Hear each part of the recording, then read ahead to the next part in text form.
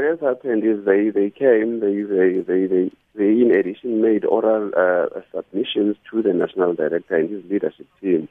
By his leadership team, I mean his deputy, because they're not involved in the decision-making process as far as at the level of the directors and special directors.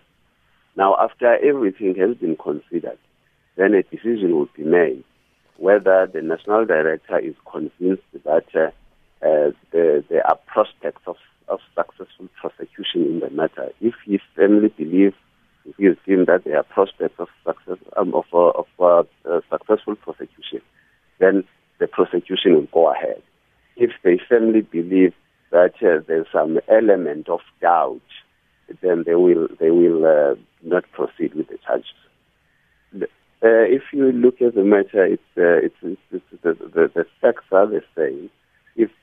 I do not foresee, that is my opinion, I do not foresee a situation where if they decline to prosecute, the two would proceed with the minister.